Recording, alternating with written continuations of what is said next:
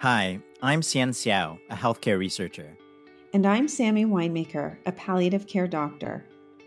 If you or someone you know is facing a serious illness, you've probably spent many hours in waiting rooms, scared and not sure what to expect.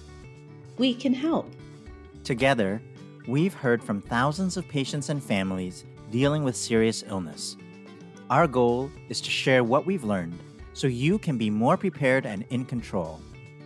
This is the Waiting Room Revolution, and it starts right now. Okay, welcome back. It's Xian and Sammy again. This episode, we're going to focus on the key called Anticipate Ripple Effects, which is about preparing for the family's parallel journey. And we use the metaphor of the ripple effects because often people think it's all about the patient and they're so focused on the needs of the patient, not necessarily paying attention to the ripple effects that happen and everyone else who's affected, like the family, the caregivers, the community that's connected to the patient. When we refer to a ripple effect, what we're referring to is that a person who is diagnosed with an illness will have an experience, him or herself, but the people around that person will also have experiences. They'll have experiences directly related to the patient's illness journey, but they will all have their own individual experiences. And the ripple effect will be on their family members, their neighbors, the people that live close by to them, the people that love them, the people that work with them professionally. So we wanted to really acknowledge that this ripple effect gets wider and wider and wider. But I think in this episode, what we really wanted to do was acknowledge that eventually in this whole story, one or two or three people will bubble up and be deemed the caregivers or the carers. And those people are usually serendipitously bestowed the role based on the circumstances. And those caregivers will become instrumental in this person's illness experience. Yeah, people assume it's all about the patient. And I hear this all the time that people will say, "Oh, I would have done anything for my sick wife," or, it was their wish, so it's my job to fulfill it. And, this shows up, people quit their jobs, they put their life on hold for the sick patient. And I totally get that. As a person who's part of a big family, I completely understand the desire to rally around a person.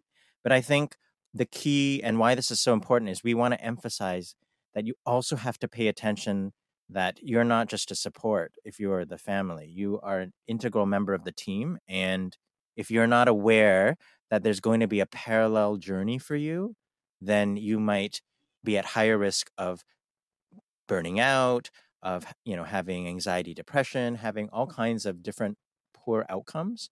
And you're just going to be affected, and you have to take care of yourself, and you're going to have to do things to prepare just as much as the patient is as well. The usual situation is when a person is diagnosed with a serious illness, they become the star of this illness experience. They become the star in the eyes of the family and also the star in the eyes of the healthcare system.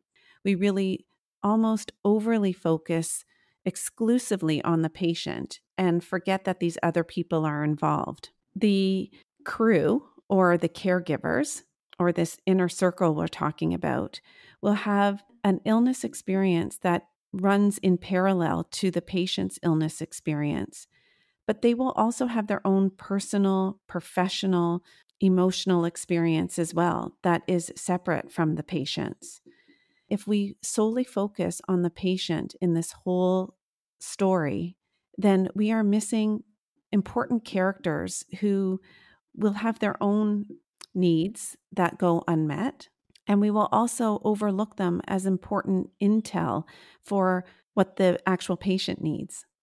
I was just going to say, like, research shows that 85% of people's care is outside a hospital, outside the healthcare system, and is taken care of by a patient's informal inner crew. So there really is a lot of role and work for the, quote unquote, family around the patient. And you can't neglect that in an illness story. It's true when you think about how many hours in a week a patient will interface with the formal healthcare providers. It's minuscule in comparison to the time that they spend with their family, community, and inner crew. Part of the reason why people don't proactively think of that is they're not using a label. They think of themselves as, I'm the husband, I'm the wife, I'm the son. Of course I would do this for my father, my partner. But there is a word for this, and we call it, the inner crew, but it's called caregiving or being a carer. And if you don't Google those words, you're not going to find those resources. So we're saying this is a real job that you might have, signed up for without knowing it. You might have gotten it. And there are things out there, but if you're not actively looking for it and using those words, you may not find it until it's too late. We secretly in healthcare call them the caregivers and the carers, but, they didn't interview for that position. They didn't negotiate that position. It didn't come with a job description, but they got the job. And so they may not realize that that job entails the fact that they are going to be the eyes and ears on the patient for all the hours that they're not involved in formal healthcare. They are likely going to become the managers of that person's illness experience along with their own experience. They become this informal care team with no formal training how to take care of someone. They become the first responders when, a crisis happens. Many caregivers take on this role without really thinking of the many, many ways that it's going to affect their life. And yeah, they often wish for this idea of a guidebook or something to tell them. It's like the what to expect when you're going to be a caregiver book. And part of the reason why they are not finding that is because they didn't identify themselves as a carer or a caregiver and look for those materials. They don't think of it as a job with a job description and training required, but it really is. It's very unusual for a patient to be able to journey through their illness by themselves. Commonly, there are people in their life that are drawn into the illness experience because of the proximity of who they are in that person's life. And at the beginning, usually this is a supportive role, which doesn't have many tasks associated with it, but this caregiver role changes over time. Most people do not know what they're in for when they find themselves in a position of being a person's caregiver or an important person in their illness experience. And these people are in this role without a roadmap, without an instruction book or a guide. This idea is, it's sort of like training for a marathon. I mean, people don't just wake up one morning and start running the New York City Marathon. I mean, you decide for yourself, and you look and you train and you have a support system around you to help you practice and eat well, and you prepare yourself mentally, physically, spiritually to do this. And you have to know what kind of marathon you're running. Is it a half marathon, a full marathon? Is it an Ironman where you're swimming and biking involved? I mean, depending on the kind of illness, it can be a very long journey. And so I think if you're taking on this task without realizing what you've signed up for, you're kind of setting yourself up for failure or for the risk of burning out. As the story of the illness unfolds, the potential is that the caregivers will begin to become unwell quietly in the shadows of the patient's illness. And then what can happen is we end up almost with a 2-for-1. We have multiple ill people in one illness experience. And the truth is if the caregivers go down, the whole house of cards will crumble. So we really do have to be mindful of the fact that the caregivers or this inner crew that's, supporting the patient who's going through the illness, they're just as important as the patient, him or herself, and they deserve proper attention from the family and also from the healthcare system. So they truly are, as I mentioned, a unit of care. They should be considered as one. So is there a roadmap for them? I mean, what advice do we have for them to learn more, to get prepared, to be more aware of this job description, to train for this marathon? Well, we've mentioned in previous episodes how important it is for the patient to know that they're invited to know more about the big picture of the illness. It's pretty important that the caregivers also have a general idea of what the illness is going to look like and how the person that they love is going to be affected by the illness over time. But it's also important for the person who's the caregiver or the people that are caregiving to know what the caregiver experience is going to be like. And that's a little bit more difficult to flesh out because there is no guide for every illness out there that describes the big picture of caregiving. And one of the best things that I've seen in my years of research is this idea of sort of a checklist to see if, how prepared you are to take on this role as primary caregiver, so to speak. But also then as the disease changes, as someone's, gets more frail or their physical function weakens, that has an effect on the different tasks that you're going to have to take on if you're the family who wants to be involved. And so there's sort of this idea of a checklist. There's personal care tasks, there's household chores and housework, there's the transportation role, there's the care coordination and medication role, and then there's the financial and legal things that have to come along with any illness, and sort of putting the name beside who is the person who's most equipped to manage that. And if your name as the family caregiver is beside all of those, then you might be at high risk of burning out. And so it's really looking at what am I, really good at? Who can I ask for help? And then being willing to ask for help or accept help when people ask. There's lots of activity that involve the healthcare team that's directly related to the patient. But it's also important for the caregivers to know that they should check in with their own healthcare providers as well about the experience that they're going through. And that they shouldn't feel guilty to ask for help and to talk about their own needs, to care for their own health needs, and to take time for themselves. And that ties into our idea of activate your village, right? And thinking of who around you can help, being willing to ask for help, to accept help if it's offered, and maybe even pay for help if that's an option for you. But that is all things that are going to need, it takes a village to raise a child. It takes a village to care for someone who's sick. And if you think you can do it all on your own, we've seen it over and over. It gets very hard and people burn out and they have physical breakdowns. They have mental breakdowns. It's very challenging. Depending on the illness and how long you're doing for, it can be a very tough journey. Fitting in the caregiver role to the multiple hats a person already wears, something has to give. Space needs to come from somewhere else. And so if people don't know what they've signed up for informally and try to just add on the caregiver role to what they're already doing, they can quickly become overwhelmed. That often results in having to consider how many other people in your life are you trying to care for simultaneously? And is there a way to, rope in other people to help? It means that one may have to consider their professional role and can they still work full time? Do they need to go part time? Should they look into whether or not there is financial support for someone who's in a caregiver role, depending on where they're living in the world? All of these things are very important because space has to be made for the caregiver role. You can't just add it on to what you're already doing. And this is also a note for friends and family who care about that person. When you offer help, it's much more useful to be specific rather than, oh, if you need something, call me. It's much more useful to be specific and say, oh, I can, come over on this date and watch for 2 hours so you can go do something. So I'm going to do that.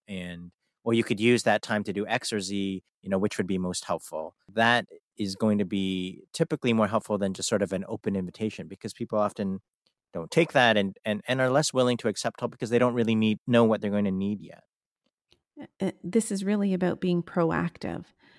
Again, that is one of the major things we're trying to do, to shift the usual situations, which tend to be very reactive and crisis driven, to more proactive and coordinated and planned. And so part of that is knowing there is going to be a ripple effect, that other people are going to be affected by your illness, and there's going to be some key people in your life that are going to be very intimately involved in your illness experience, and making sure that all of you are set up to know ahead of time what's coming. What's coming with respect to the illness? What is that going to mean for me and the people in my life? And how to prepare for the twists and turns and what's around every corner in advance. So knowing what the caregiver role is going to entail emotionally, financially, spiritually, instrumentally, all of these things are important to know ahead of time, not to scare and overwhelm people, but as an opportunity to stay ahead of the game. The other point that we wanted to make was about this is about being proactive, and it's also about preventing burnout. And so you need to think about self-care and think about strategies of how you're going to manage this, these burdens. And it's a very big issue. And the metaphor we think about is if you're on an airplane and you've seen those where the masks come down, the oxygen masks come down, you're supposed to put your mask on first before you put it on the people around you. And it's the same kind of thing. As a caregiver, if you don't put your mask on first and take care of your own well-being, if you burn out, it's like what Sammy said before, it's like a house of cards, or it will have a huge effect on the patient. So it's really important. There's lots of information and resources out there, peer support groups, blogs, organizations in your community that can be either a support group or give information and advice of how you can feel not alone, tips and strategies, but also just the idea of taking time out for yourself and finding what things you can do to relieve stress and manage this very challenging situation. So when the patient is the star of the show, a lot of times caregivers feel that they don't have permission to speak up for themselves and say what they need, and often feel very guilty when they do start feeling like things are not going well for them or they're starting to feel burnt out. They can feel ashamed of the fact that they're not, holding up to their caregiver role, and they don't want to shine any of the light on themselves because of this feeling of guilt and shame. After all, they're not the one with the illness, their loved one is. So I can tell you from my own personal experience caring for people that I am much less worried about caregivers that are able to just come out and say what they need. If they tell me, I honestly need a break from caregiving at least once a week. Can you help me find someone who can come to the home an hour here or an hour there? Or people who are saying yes to their friends or their community members for things like meals or help in any way. Even though the situation might be very complicated in the home, I'm much less worried about those caregivers than the ones that stay very quiet and feel that they can do it all on their own, that they don't need any external help from home care or don't need any help from anyone in their personal lives. Those are the people that I have to watch very carefully because they're the ones that are at risk for burnout. And they're the ones that tend to feel very guilty and ashamed of speaking up about their own needs. So it is true that in an ideal world, caregivers would take care of themselves. Maybe it's just little sips of self-care along the storyline. Many times caregivers don't get a big break once in a while. They have to take small little breaks, whatever that is for the person, in order to sustain themselves in that role and be resilient to that role. Now I'd like to bring in a guest, Isabel Sass. Isabel was a caregiver for her sister Julie. Julie was a 30-year-old young woman, a single mother of a 3-year-old Ava, when she was first diagnosed with breast cancer. Isabel ended up being her caregiver and living with her sister for 7 years, including at the end of life. I met Isabel at a national meeting to develop a caregiver app, and I was moved by her story. And I thought it really represented this episode today. So welcome to the podcast, Isabel. Thank you for having me. This episode is focused on the idea of anticipating ripple effects and that the caregiver will go through a parallel journey. And I just wondered, Isabel, does this idea resonate with you? Absolutely. I had already started a journey of thinking about myself before Julie was re-diagnosed. And that helped me to when I had like a little red flags when I was completely forgetting about myself. So that forces you to communicate and say, listen, I need I need a little break, or we need to bring somebody else in the circle, or me, I call the spider web, having different people for different section of your daily life to help out. Communication becomes key. I think when you're a caregiver, you can't fully escape neglecting yourself, in the sense that when somebody is ill and in bed and not being able to get up, you can't put it on pause. When when she was those months that we were in crisis and she wasn't able to be herself, and I had to advocate for her, it wasn't the time to think about myself. We talk a bit about the invisible parallel journey for the caregiver. What were some of the ups and downs that you faced? People, I think, no matter what their age is, if they're a kid, teenager, young adult, elder, they won't let just anybody take care of them. As for my sister, even at the beginning, me taking care of her, it took her a lot of putting down her ego, because I'm the little sister, so she's used to be taking care of me. So when those roles switched, it was it was really hard. And so I always say you can't become a caregiver overnight. You can't just arrive in somebody's household and say, "Hey, I'm gonna be right next to you and sleep in your bed and clean you and do whatever needs to be done." You can't just say that. You have to have a trust and to be attentive. It's true, the caregiver plays such an important role. Like you said, they're an extension of the patient. Did you know what you were walking into? Did you feel prepared? For one thing, healthcare system does not prepare you. For my part, the doctors hardly even looked at me when I was next to her. I remember at the beginning, I used to see a psychologist with the doctors and like, or a social worker, or somebody at the hospital for that were there for the family. But honestly, it didn't prepare me to anything at all. It's just something that, well, for myself, I learned like to live with Julie. I mean, something that I'm trying to advocate is for the patient and the family to learn about palliative care and home care and end of life. And people are scared to talk about end of life. And even when you're in end of life, the doctors or the nurses or the social workers don't talk about it, they whisper about it. Nobody prepares you or have, like, good discussion. We are not Yeah. prepared. We are not Hmm. prepared because people aren't prepared to talk about death. Mm. And that's what we need to be prepared for. Yeah, we hear that a lot about people being bestowed the role of caregiver and not knowing what they signed up for until it's too late. You touched on this before, but what was the most difficult role for you to take on? Being the day nurse and night nurse. So the nurse role is exactly pain management, anxiety management. Like, you learn so much.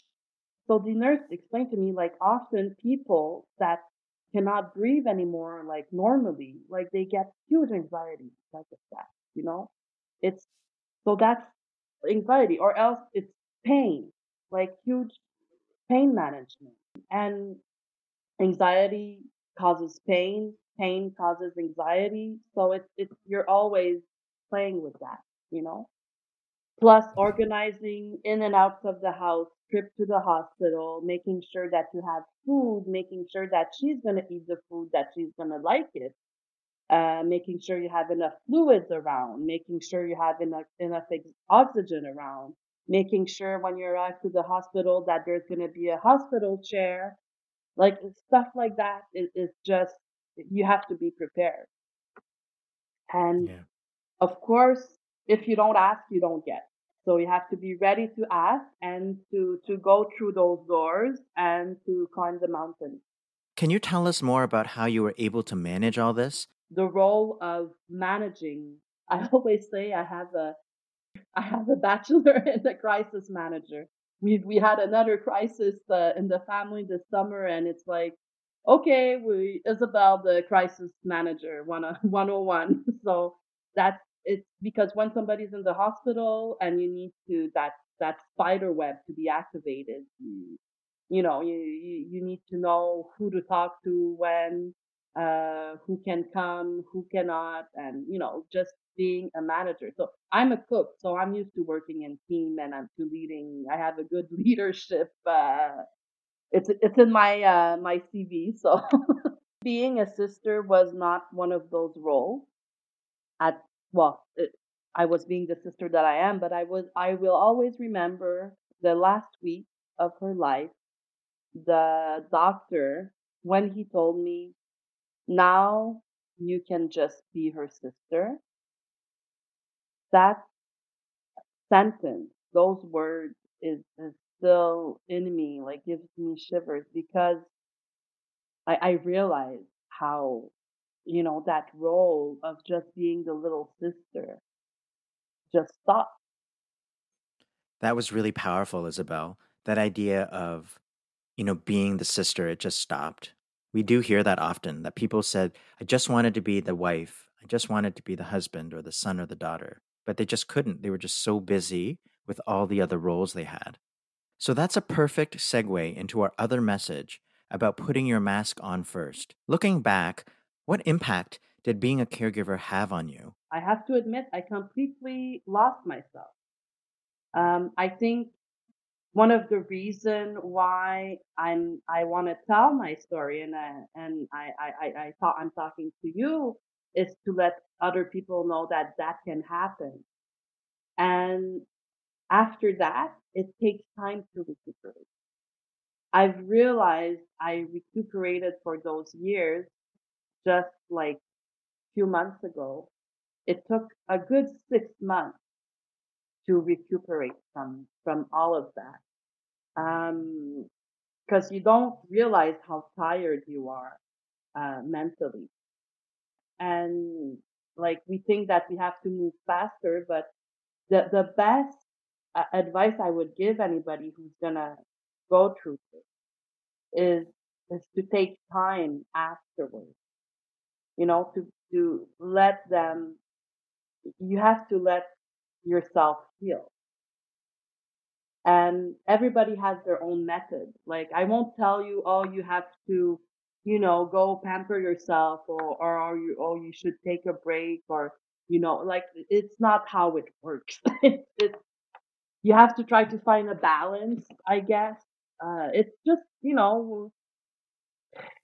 it's try to find your balance. There's no secret recipe, and every case is gonna be different. But like for sure, I neglected myself. For sure, 100%, 110%. Now I'm working on that, and I'm working on healing right now, and that's what she would have wanted. Isabel, thank you so much for sharing your story. You're welcome.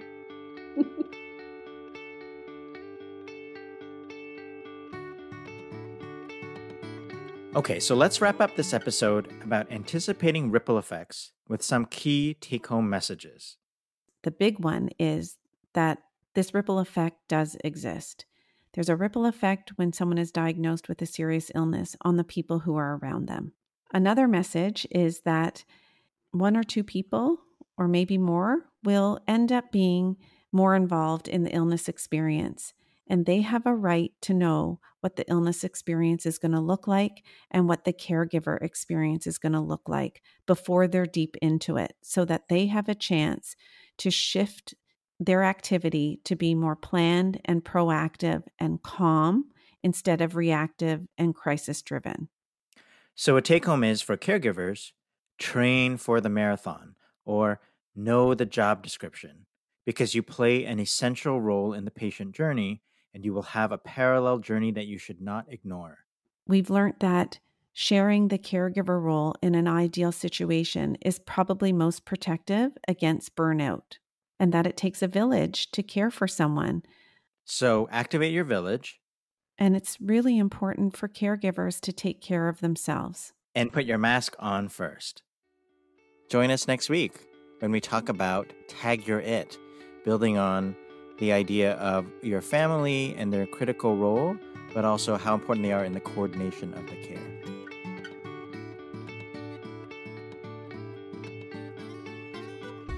Our theme music is Maypole by Ketsa.